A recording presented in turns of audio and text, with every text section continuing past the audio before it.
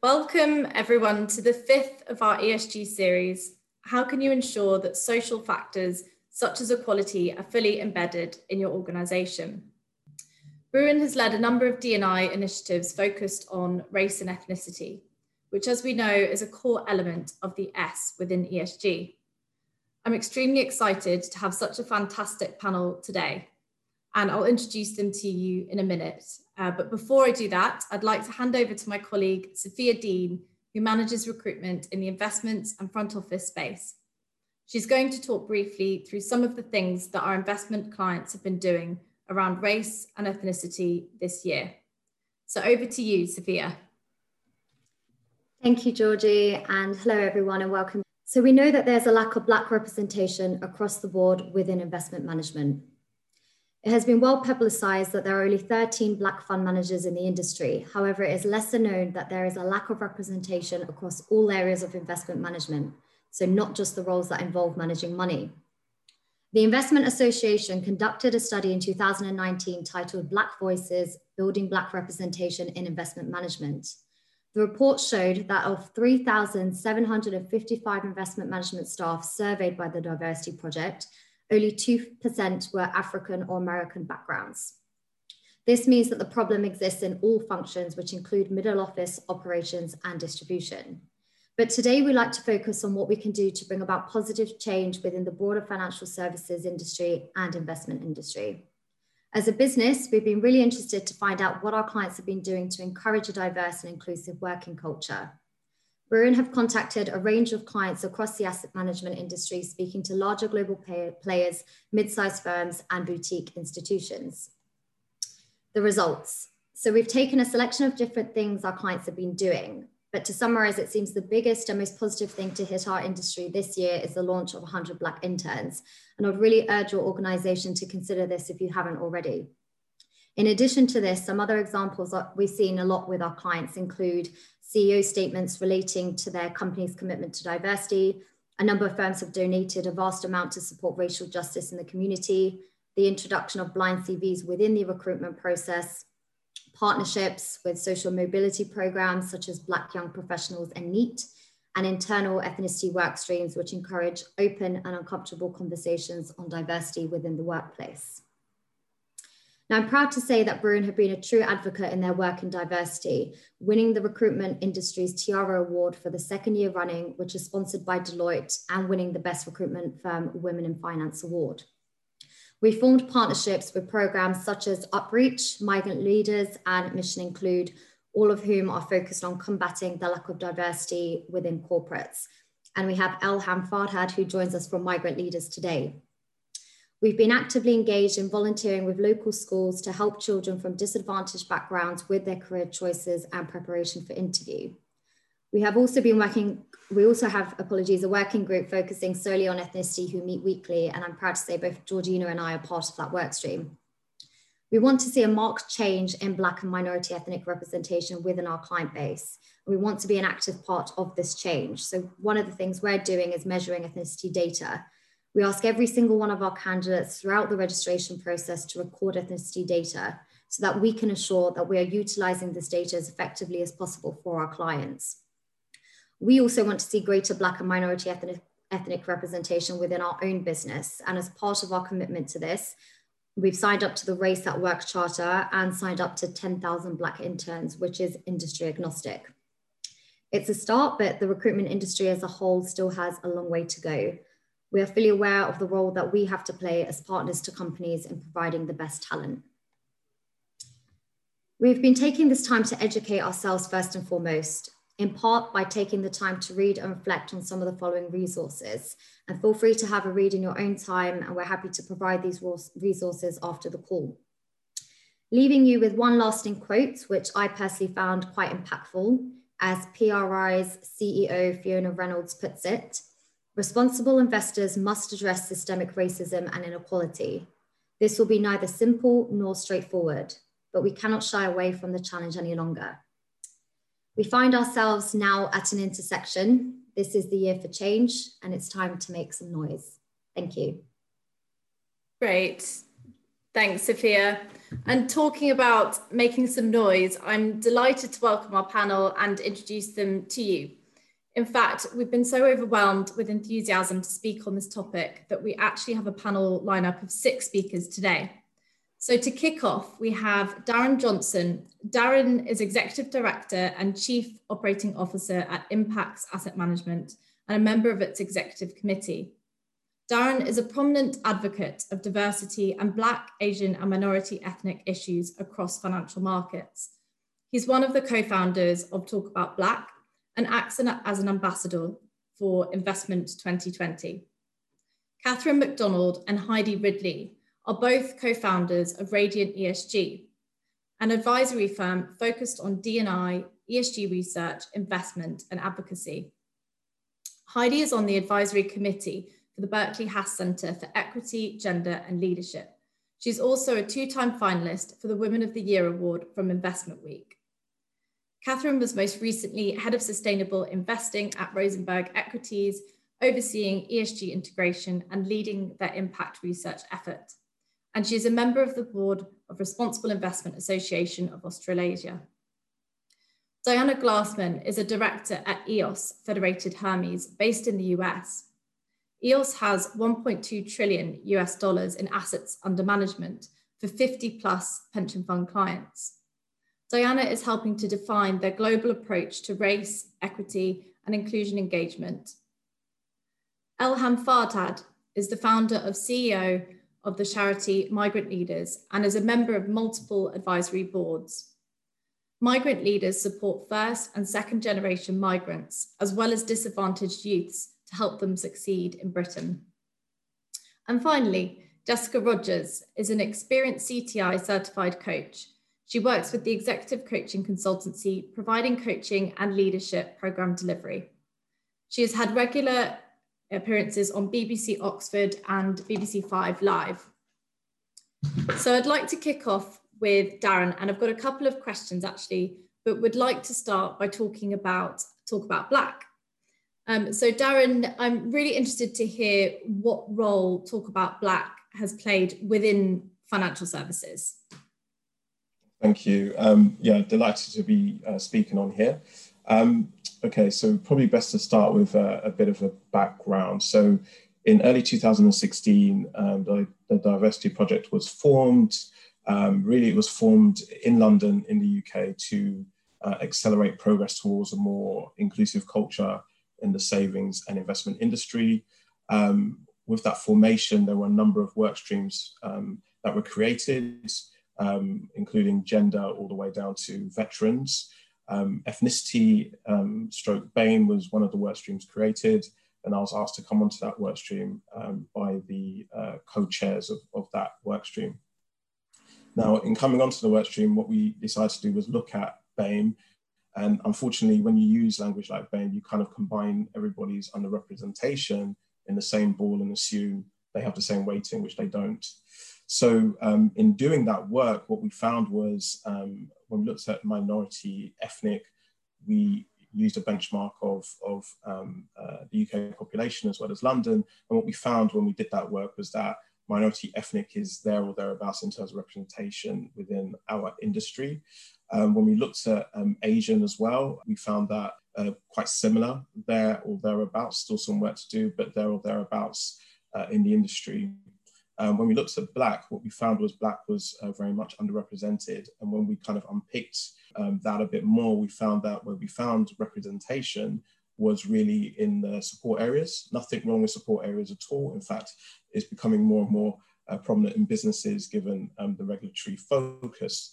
However, what we found was on portfolio management and distribution and sales, there was hardly any representation at all. So what we did was we created a kind of analogy, and we talked about a hose pipe. And a hose pipe helps the water to flow. And what we found, what we're trying to describe, whereas kinks, we thought there are kinks in this hose pipe. So how do we unkink it? So we came up with kind of 4 kinks to explain it. So very quickly, the kinks were pipeline, how do we attract Black talent into our industry, entry when we find a talent, how do we get them actually over the hurdle of entry, progression, and also talking about Black. Now, to give you a little bit more detail on what we did, we kind of set up programs for each of those kinks. So an example of the first kink pipeline, what we did there was we created an after school program called CASP. It stands for Catalyst After School Program, really aimed at secondary school children to educate them around asset management, give them the tools and helping them, as well as importantly, giving them aspirations to enter our industry. And for me, this is really important because representation matters. And if you can see it, you can be it, quite simply put. Also, it has a societal impact. It not only affects how people may see underrepresented groups, but it also affects how underrepresented groups see themselves. So, for example, we go to speak in schools and in other areas. And as mentioned, I am also an ambassador for Investment 2020 as well, where I go and speak in various schools and various settings to try and attract Black and minority talent into the industry. The other kink entry, what we did for that is we host an annual student event with the City of London, actually, that supports us in doing it, kind of trying to get Black and minority talent to meet the asset management industry, to have opportunity to get one-to-one mentoring with some senior people in portfolio management, in distribution as well, and other areas. Of course, C-suite, which I did mention, is also a place where there's a lack of Black talent.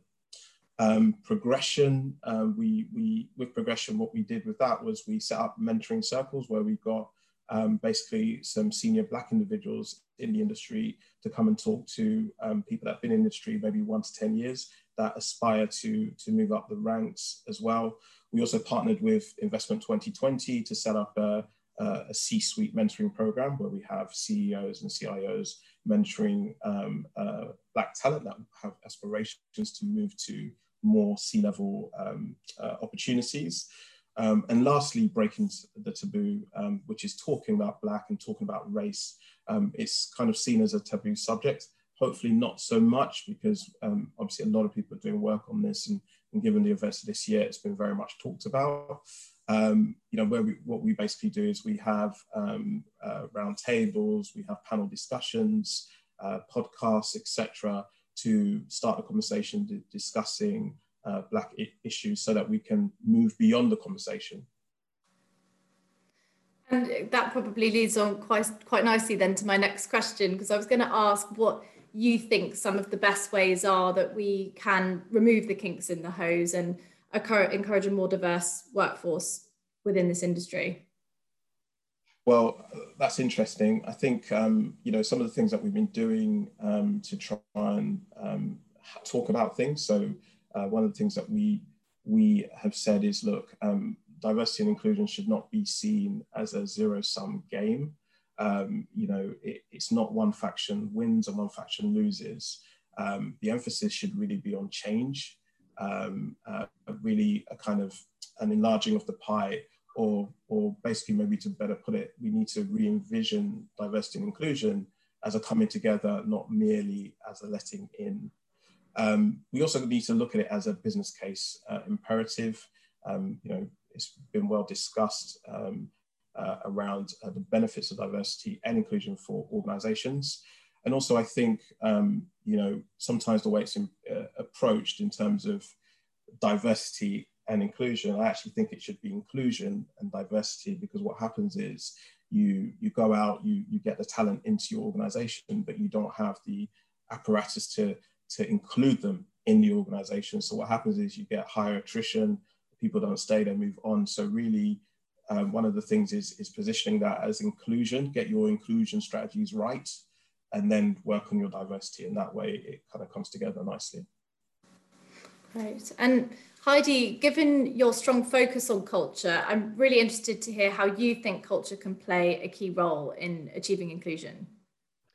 I absolutely think that having the right culture is really critical to workplace engagement, to productivity, to employee retention. But I do think that creating a strong culture of inclusion, as Darren said, is the key lever to unlocking the true benefits of diversity, which is especially important when you're navigating changes that are coming from, an ever-evolving landscape. So your ability to tap into a broad range of viewpoints, of skill sets, of experiences and approaches could mean the difference between fighting for survival and thriving. And by the way, I think it's a continuous loop. So the better the culture and the firm's diversity profile, the easier it is to attract and retain diverse talent and perpetuate that advantage. You can't really benefit from diversity simply by hiring it in. You have to have a mechanism to draw it out.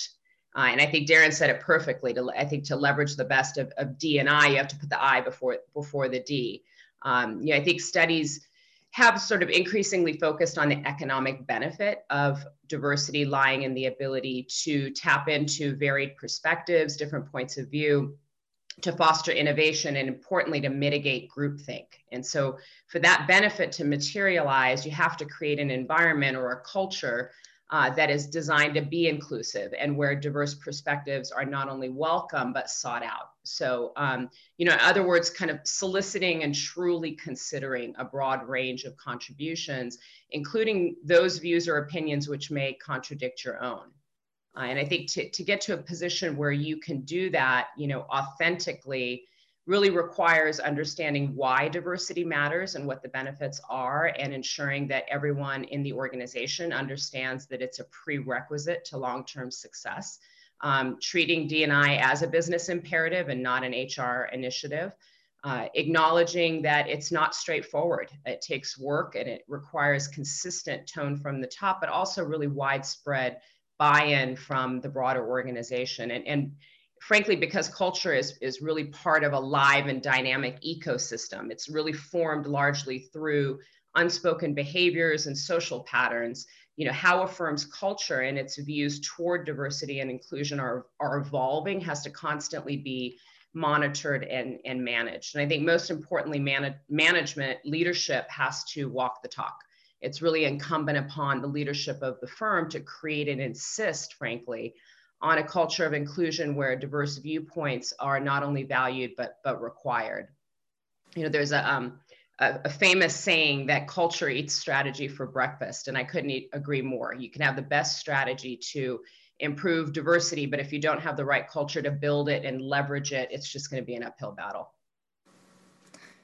Great, thank you. And Catherine, I think this might be a good question for you, but I'm interested to hear what some of the dangers are of having a misaligned corporate culture to your investment process.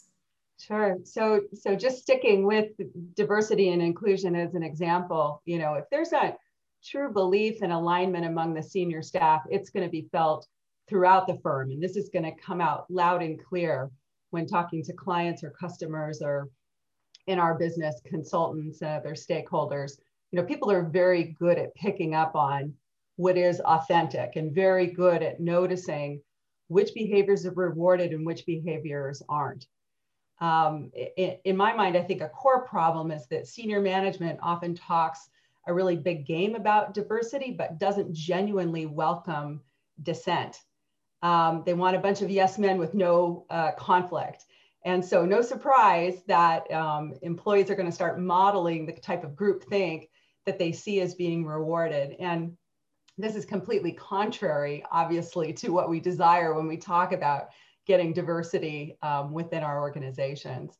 I think another problem is that companies often set, hiring ambitions for diverse talent, and this kind of get them in the door strategy. But in the absence of a culture of true inclusion, it's likely that the firm is going to struggle with retention, keeping people who are excellent candidates, keeping them feeling engaged and valued by the firm, or that the firm simply just won't draw the best out of their employees. And, both of these things represent cost to the firm.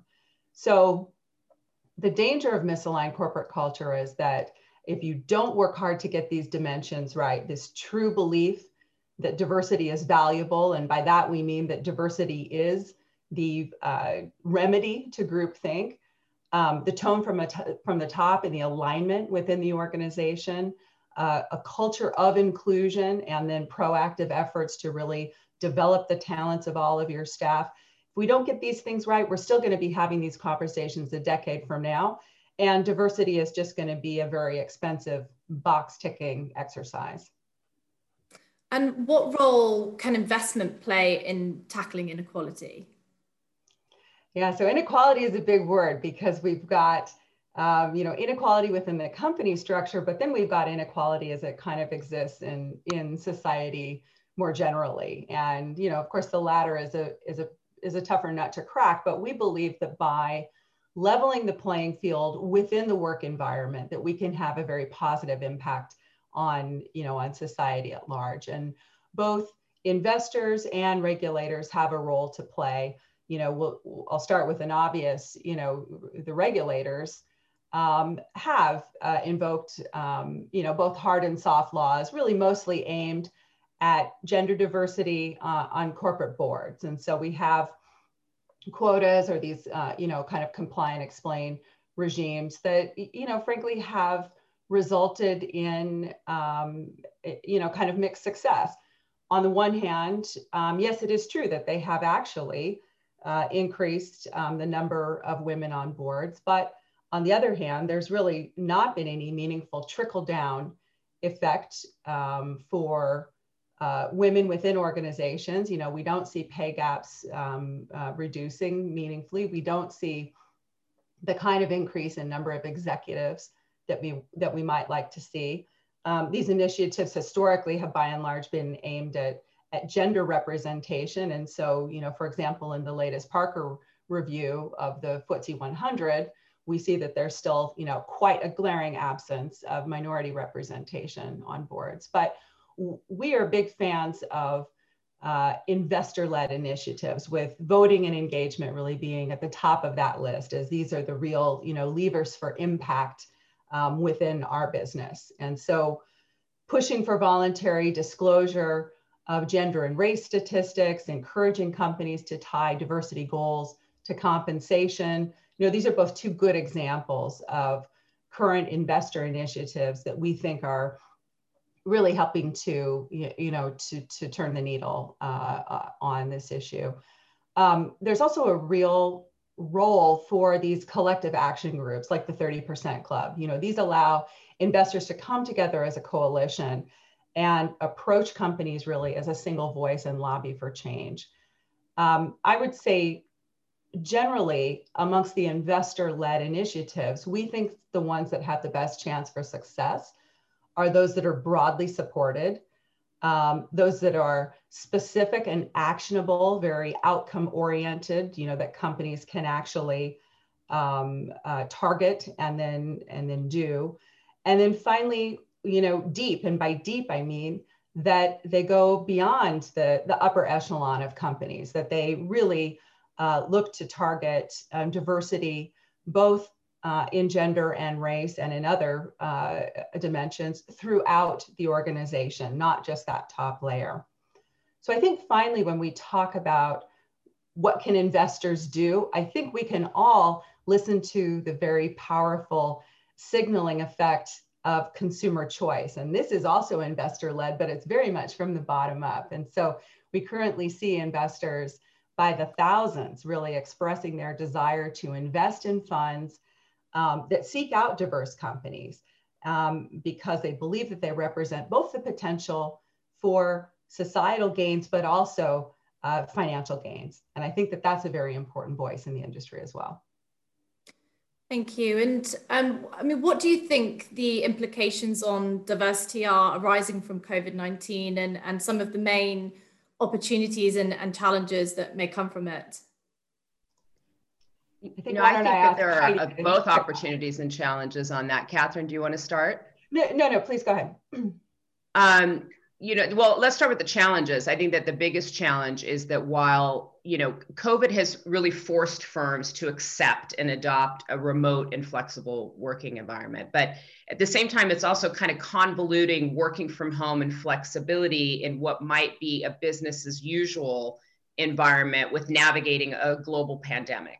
So we need to acknowledge that crises will tend to reinforce traditional, gender roles. So we need to be really mindful that while we're trying to compartmentalize embracing, remote and flexible working as a means to improving diversity, and I can explain that a little bit more, and employee engagement, while addressing the unique complexities, I think, and the real challenges that the pandemic has also imposed on top of it. So, either way, I think when it comes to remote working, some of the things that need to be navigated are that you're likely to have employees who can easily transition to a remote environment. You have those who can, but need to maybe build in greater flexibility to accommodate it.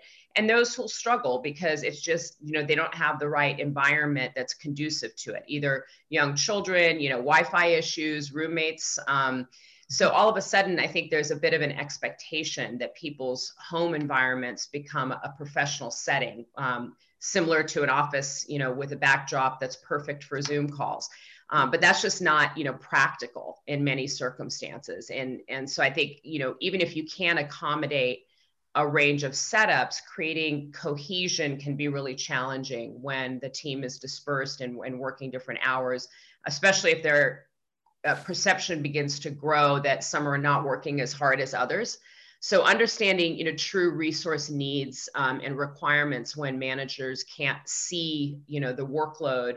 And employees may feel the pressure to hide other demands that they may have to juggle when they can't disappear to the office, makes it really difficult for management to plan effectively. And I guess from a challenge perspective, in short, it's hard to do a one size fits all, which makes it really unwieldy for management on one hand, and if not handled properly, perceived as unfair by employees.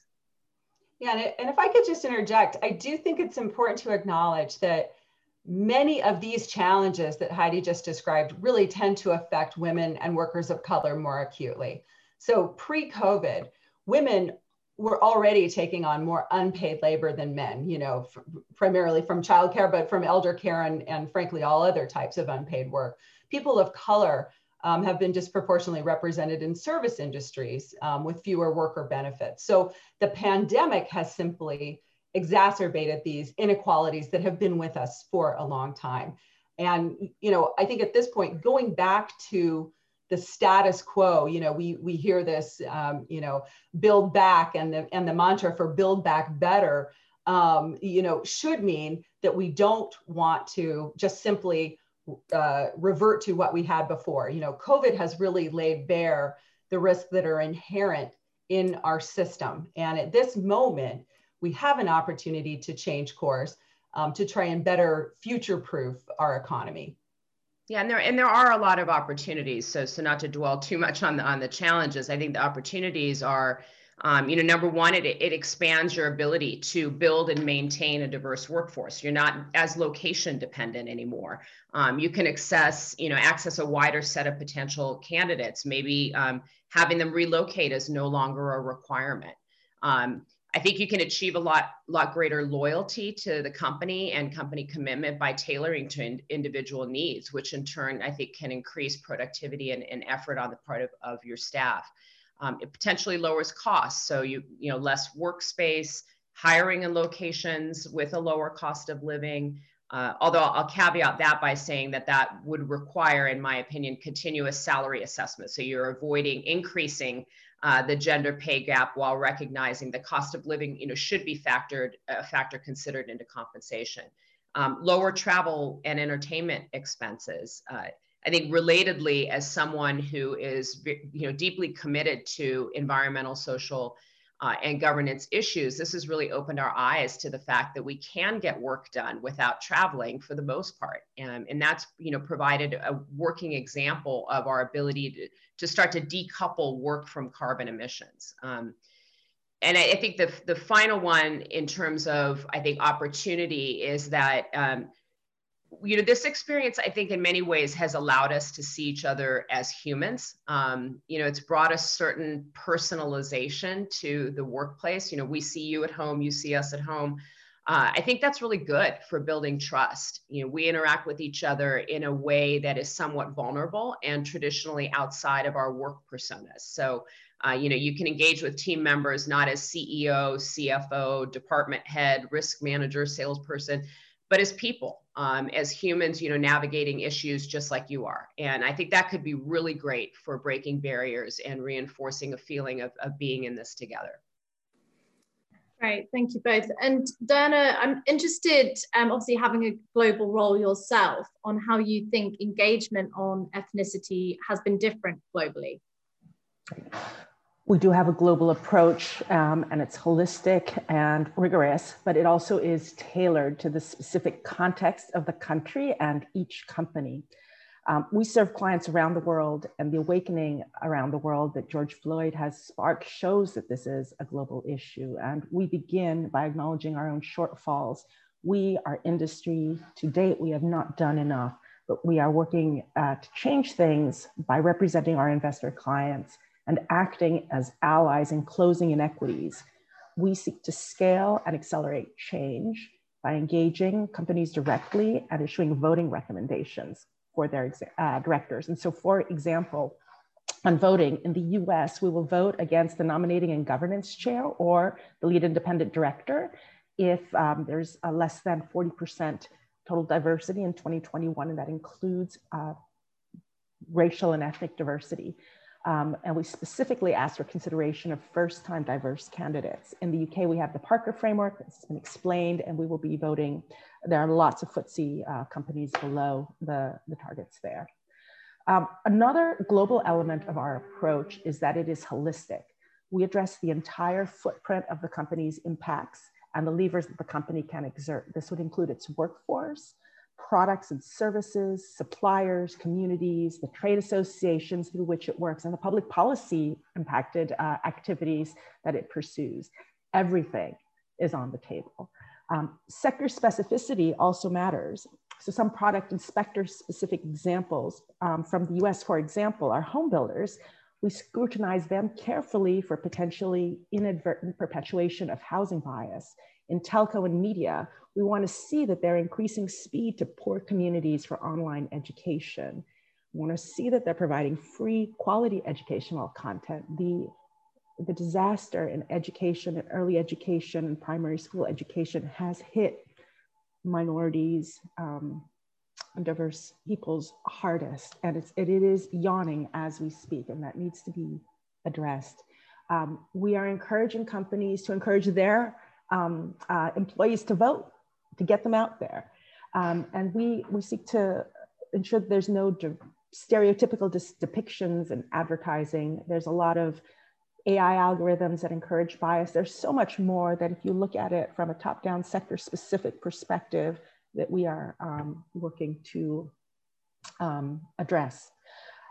We also have been seeing a lot of statements. These statements are great, good start, but we're now looking increasingly for data plans, and we're closely monitoring them, both the quantitative and the qualitative progress. We're holding directors and companies to account.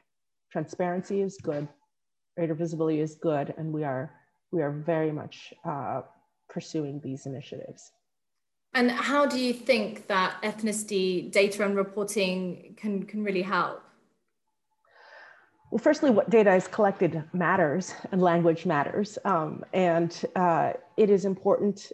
It takes on a life of its own. When data is transparent, it takes on a life of its own. But it starts with, we here are divided by a common language. So US persons, for the most part, are unfamiliar with BAME technology. In the US, we use terms like African Americans, Latinx, Native Americans, and specify various different Asian and South Asian groups, for example, Pacific Islanders. And words matter here and in the US, and the words are largely interchangeable with minority populations, smaller segments of the population. But we have a global approach and recognize that in parts of Latin America, Asia, Africa, Middle East, the disadvantaged can in fact be the majorities. So our approach begins by asking companies to start by defining the key groups in the company context by key market and collecting data appropriately. And to the point earlier, we do encourage companies to look at intersectionalities. Yes, Black women tend to have greater challenges than white women. It is very important to look holistically when evaluating the data. and the strategy. We also have the privilege of looking across the world for best practices. And here in the UK gender pay parity reporting requirements are not universal. However, through the private sector, as investors, again, very mindfully, we are asking companies, for example, in the States, to provide UK-style reports for the entire global workforce and by key country. And we also ask companies to provide meaningful race and ethnicity pay gap data in that spirit. So yes, it's difficult to collect this data. We know that some countries don't allow this, but it is still possible to ask employees to provide data that will be anonymized, to opt in a GDPR compliant manner. And it is possible to analyze that data and share it in a very, very meaningful way. We do ask companies to place data within the context of strategy and to make their stories very, very authentic. One of the things about data is that people, employees, recruits, can see right through it. If it's not authentic, if it's not real, if it's not embedded within a strategy, it will not serve the purpose the company wants. In the interest of time, I will stop here, but I'm very, very happy to take questions on this. Thanks, Diana. That's very informative. And Jess, as you're a coach, I'm interested to hear what you're seeing in the financial services market around diversity and what the executive coaching consultancy are doing at the moment to support this. Yeah. So I mean, we're seeing that, you know, it's clear that things need to change. You know, the statistic that only 1% of senior management are from a Black minority ethnic background, compared with 13% in the UK. And in London, 40%, you know, as a financial hub of the UK, in London, you've got 40% Black and minority ethnic representation and only 1% in senior management. So it's definitely true that things need to change.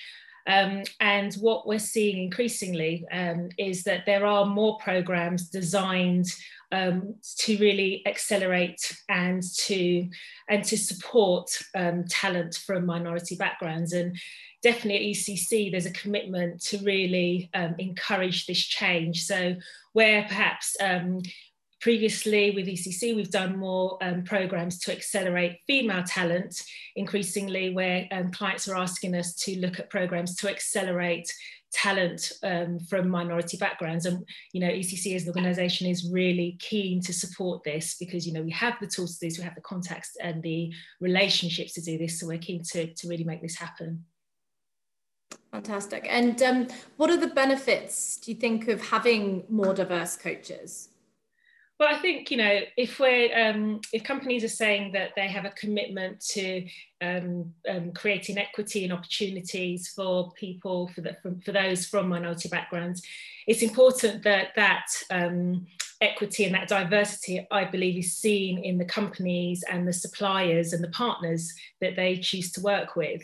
And having more diverse coaches really helps to bring more diverse perspectives.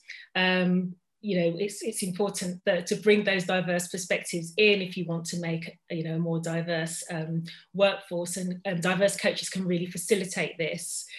And I think it's also important, you know, if you're providing coaching for senior talent who are from diverse backgrounds, that senior talent do see themselves.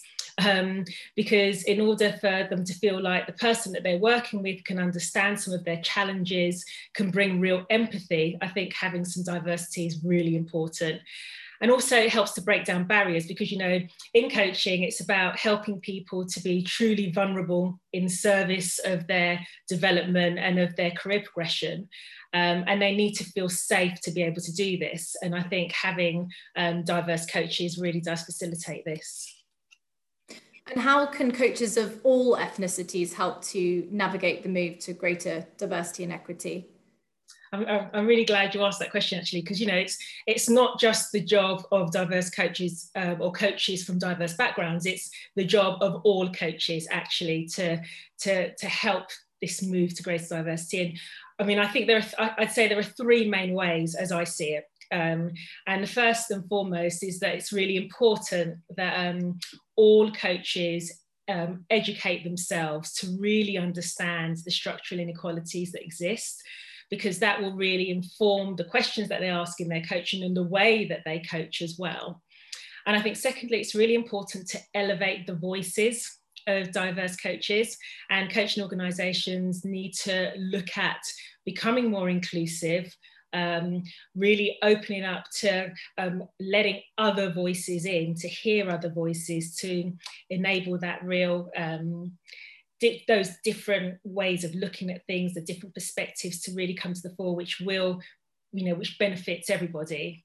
And I think finally, and perhaps most importantly, I think coaches need to now be prepared to call out discriminatory behaviour and call out when they see inequalities are taking place, or the behaviour is creating inequalities in the workplace of the senior leaders that they might be working with. Because by calling that out, that's when we can really start to affect change. Thanks, Jess. And Elham, we've talked a lot about initiatives such as Investment 2020 and 110,000 Black interns. I'm very interested to hear how migrant leaders can help to pipeline talent and encourage greater diversity within our corporate environments. Thank you, Georgina. Really, my key message, particularly to corporates, would be that when you look at corporate inclusion and diversity, from the perspective of social equality, don't be afraid to widen the talent pool. To give you a bit of context, I myself have spent 25 years as a finance director and transformation director in GE, News Corp, and Ernst & Young. But life hasn't always been like this. When I was 18 years old, I was just a young migrant in the UK, with all the typical challenges of young migrants, with no visa, family breakup, no connections, no money. And I camped outside Birmingham City Council for 3 days until they managed to help me and count me as a home student so I could go to study at university, and the rest was history. But when I looked at the Parker Review in 2017, looking at the ethnic diversity of UK boardrooms, only 2% of the directors in FTSE 100 companies were citizens of colour. And when I looked at that data more deeply, only 1.3% were migrants, and almost all of those were privately educated, which tells you something about social exclusion. So really the key message for me at that point was we must be careful, because exactly those people who are at risk of being excluded are those who have gone through disadvantages and challenges and have shown resilience, grit, and the sort of capabilities that corporates need in order to really succeed. So for me, migrant leaders emerged from my story there. I launched Migrant Leaders as really a direct response to some of the recommendations of the Parker Review in 2017. And where we are today, we have a comprehensive development program for first and second generation migrants, as well as all disadvantaged young people between the age of 16 and 25.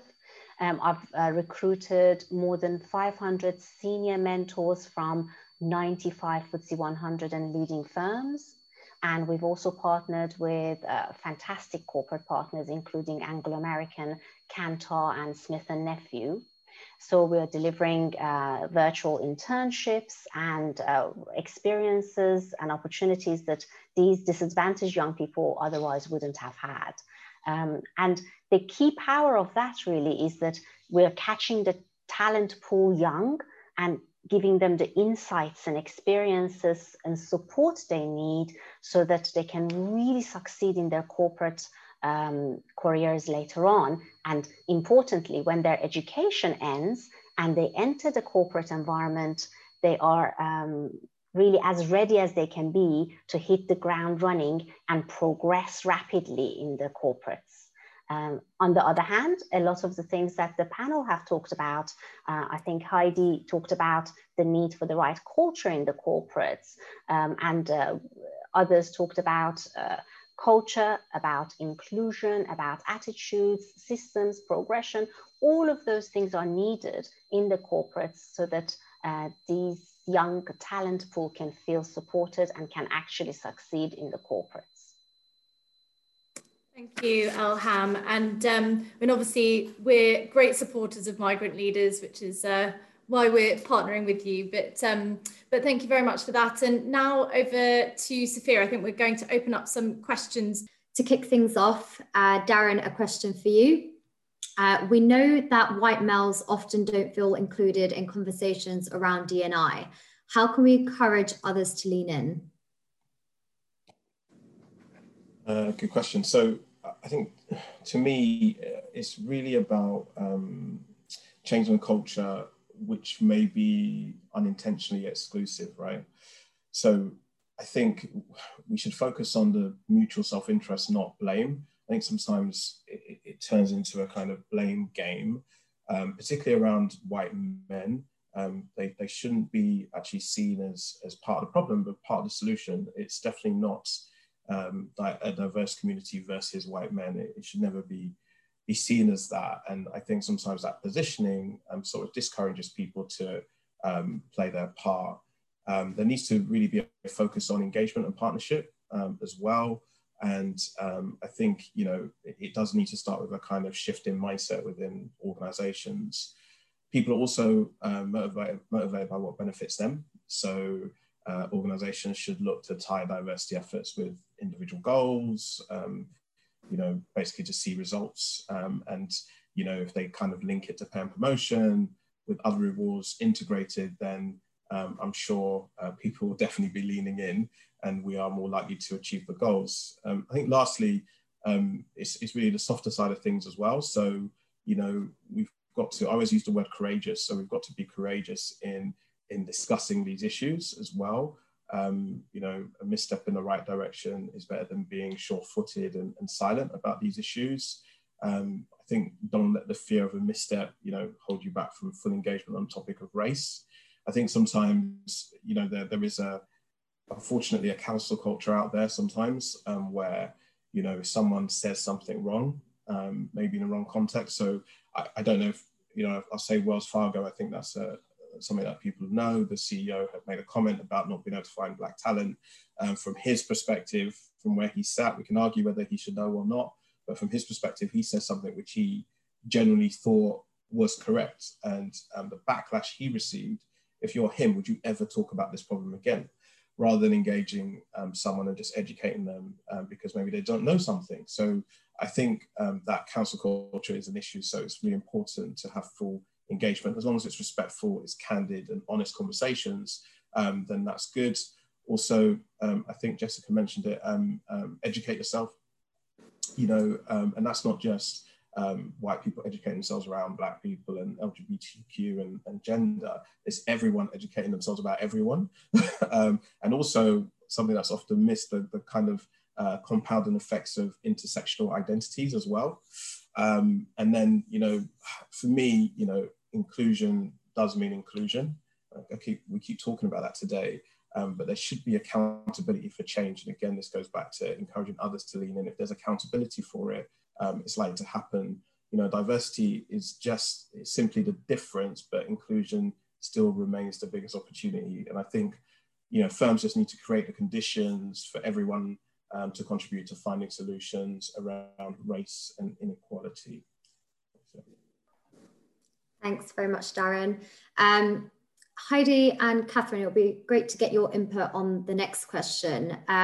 What does a culture of inclusion look like? Well, yeah, go ahead, Heidi. Catherine, you start on this one. Sure. I'll kick it off by just saying that the inclusive culture that we're describing is one that not just welcomes but requires diversity of thought. Now that seems like a very obvious thing to say, but again, if we go back to kind of what is status quo at many companies, especially among senior leadership, you know, there really does seem to be this palpable desire to just maintain things as is, you know, don't make waves, always agree with management. You know, the whole point of diversity is to bring in people who are going to present a different perspective that might be, you know, orthogonal to the existing beliefs in a company. And so I saw another question come up as, you know, kind of in the scroll just now also, that's asking about, well, you know, how can we take diversity beyond what people look like? So beyond race, beyond gender, you know, and I think that we do need to remember that the reason that we're talking about including a whole variety of people is because of this heterogeneous perspective that we believe forms the, you know, the sort of origin story of the business case for diversity. So I think I speak for everyone on the panel when we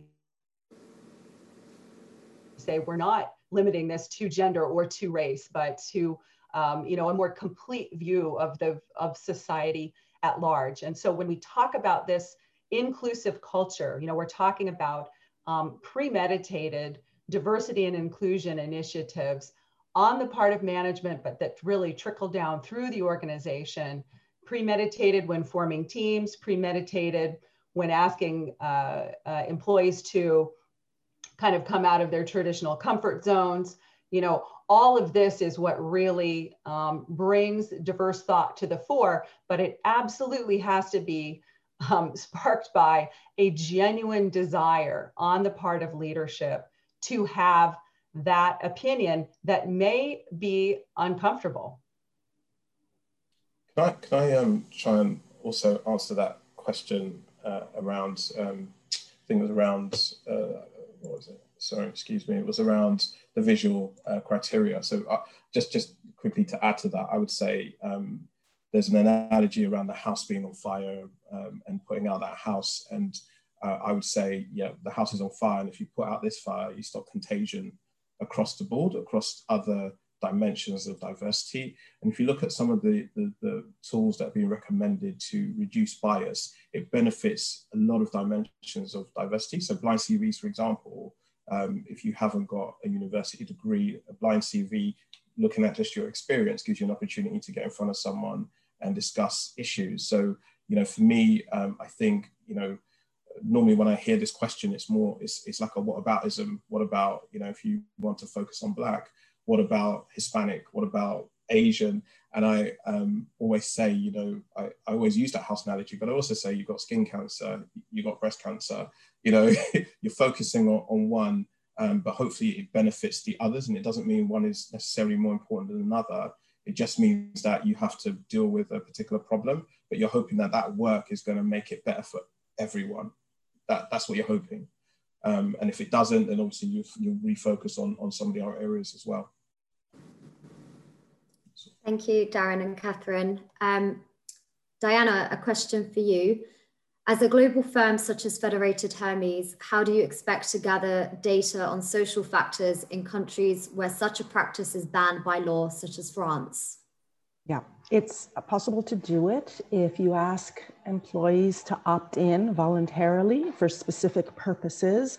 And it's possible to ask third parties to do this and anonymize the data and keep the servers in Europe. It's very, very possible to do GDPR compliant employee surveys, surveys of business partners who have a perspective on the company and the culture. It is in my past life, I collected these sorts of surveys. And in fact, it's possible to do it to an academic level of rigor. Academic studies can be based on these studies, including in some of the most academically rigorous statistical analyses. Thanks, Diana. Jess, a question for you. How do you think we can retain employees throughout the entire life cycle of their company? Thanks, Sophia. I mean, I think in terms of, if you're talking about, for example, the initiatives you've spoken about, so for example, the 100 Black interns and initiatives like that to get employees that Darren spoke about, I think, to get employees on board. I think in terms of retaining them, it can't just stop at bringing those people in. I mean, I liked what Darren was saying about, did you say it was a pipe? It was I think you said it was something like a pipe and there were the different kinks in the pipe. And I think it's really important to, you know, once you've retained people, is actually to continue to support them with mentoring, making sure that there is mentoring available to them, giving them opportunities to network widely in the organisation as well. I think it's important to build those networks within the organisation. I think sponsorship is absolutely key as well, to give these young people that have come on board the opportunity to have conversation and showcase their talents to people higher up in the organisation, but as a means to, you know, have doors open for them. And perhaps most importantly as well, to make sure that they have a good coaching support, because that really does support them to be able to bring their A game to work. Thanks very much, Jess. Elham, a question specifically on the Migrant Leaders Programme. What kind of industries or careers have the students at Migrant Leaders gone into, and are there any success stories you can share? Absolutely. 3 years after the launch of Migrant Leaders, that's one of the best aspects of my job, is hearing about the success stories. First of all, the 500 or so mentors that I've recruited from the 95 large corporates, each of them come from different sectors and different technical backgrounds. So we very carefully match the sector and technical background of the mentor to the development needs and aspirations of the individual mentees. There are very many success stories. One that particularly comes to mind is one of my own direct mentees, Luke, who I have been mentoring for more than 3 years. He is a second generation migrant, Afro-Caribbean family, grew up with multiple siblings in a tough part of London, and very clearly capable, but didn't quite realize how talented he is himself. So throughout those 3-4 years, my job, I thought, as his mentor, was to really push him to fulfill his potential. He went on to study accountancy and finance, and through some coaching over a couple of weekends, through his own talent and hard work, managed to get an internship, summer internship at EY. And he's just this September, I'm proud to say, he's started his graduate role at EY. EY is great. Obviously, I've spent 10 years there as a senior manager, but Luke is not typical of recruits into big financial services firms. I think Luke will be a fantastic role model. He will progress at EY and in that sector. And importantly, lots of other young people like Luke will see him as a relatable role model at EY. So he will do a lot more good in the future. Thanks, Elham, a good success story there. And in the essence of time, this potentially might be the last question, directed for you, Heidi.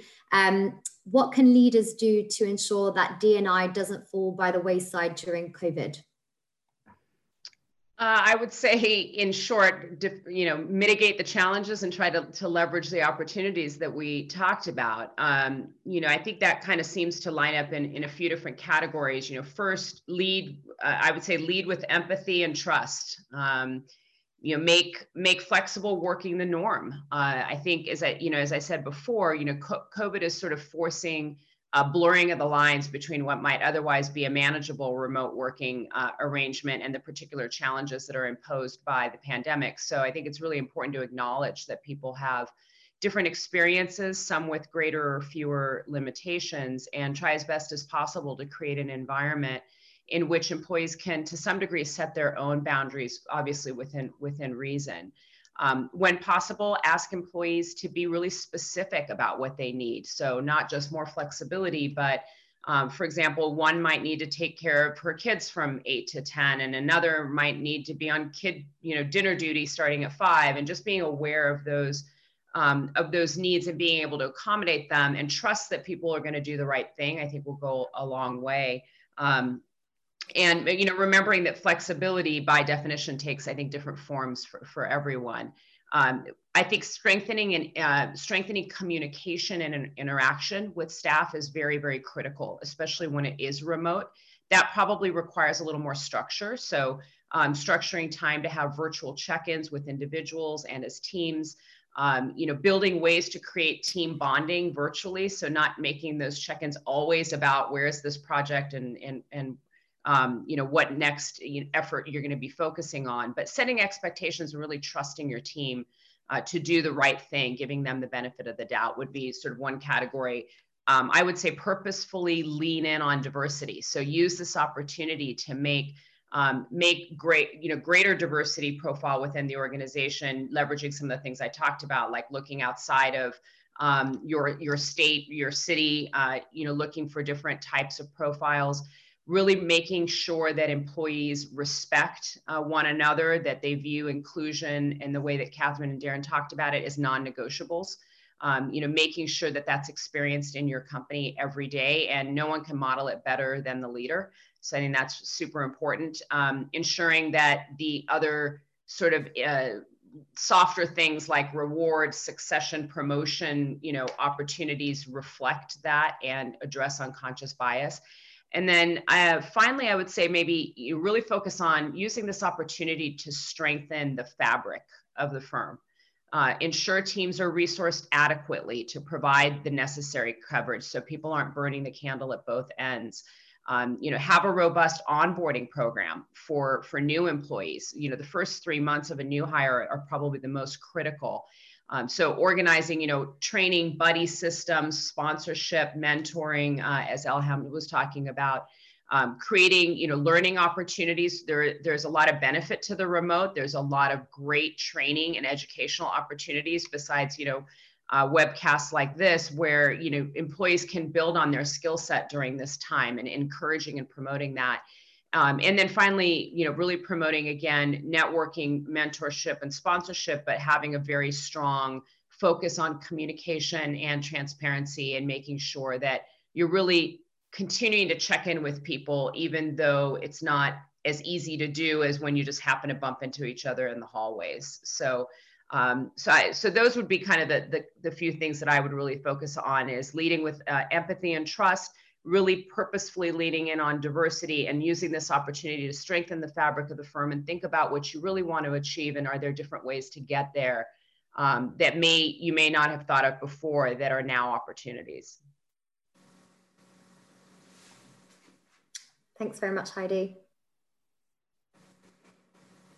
I'll pick up, I think, as Sophia says, in the interest of time, but just with a sort of a brief summary of our conversation. I feel we've covered a lot of ground. We've had an incredibly comprehensive discussion around some of the best ways to overcome the kinks in the hose, so that we can essentially work towards a better future where inclusion is made a reality, and to prevent us falling into the trap of making this a numbers game.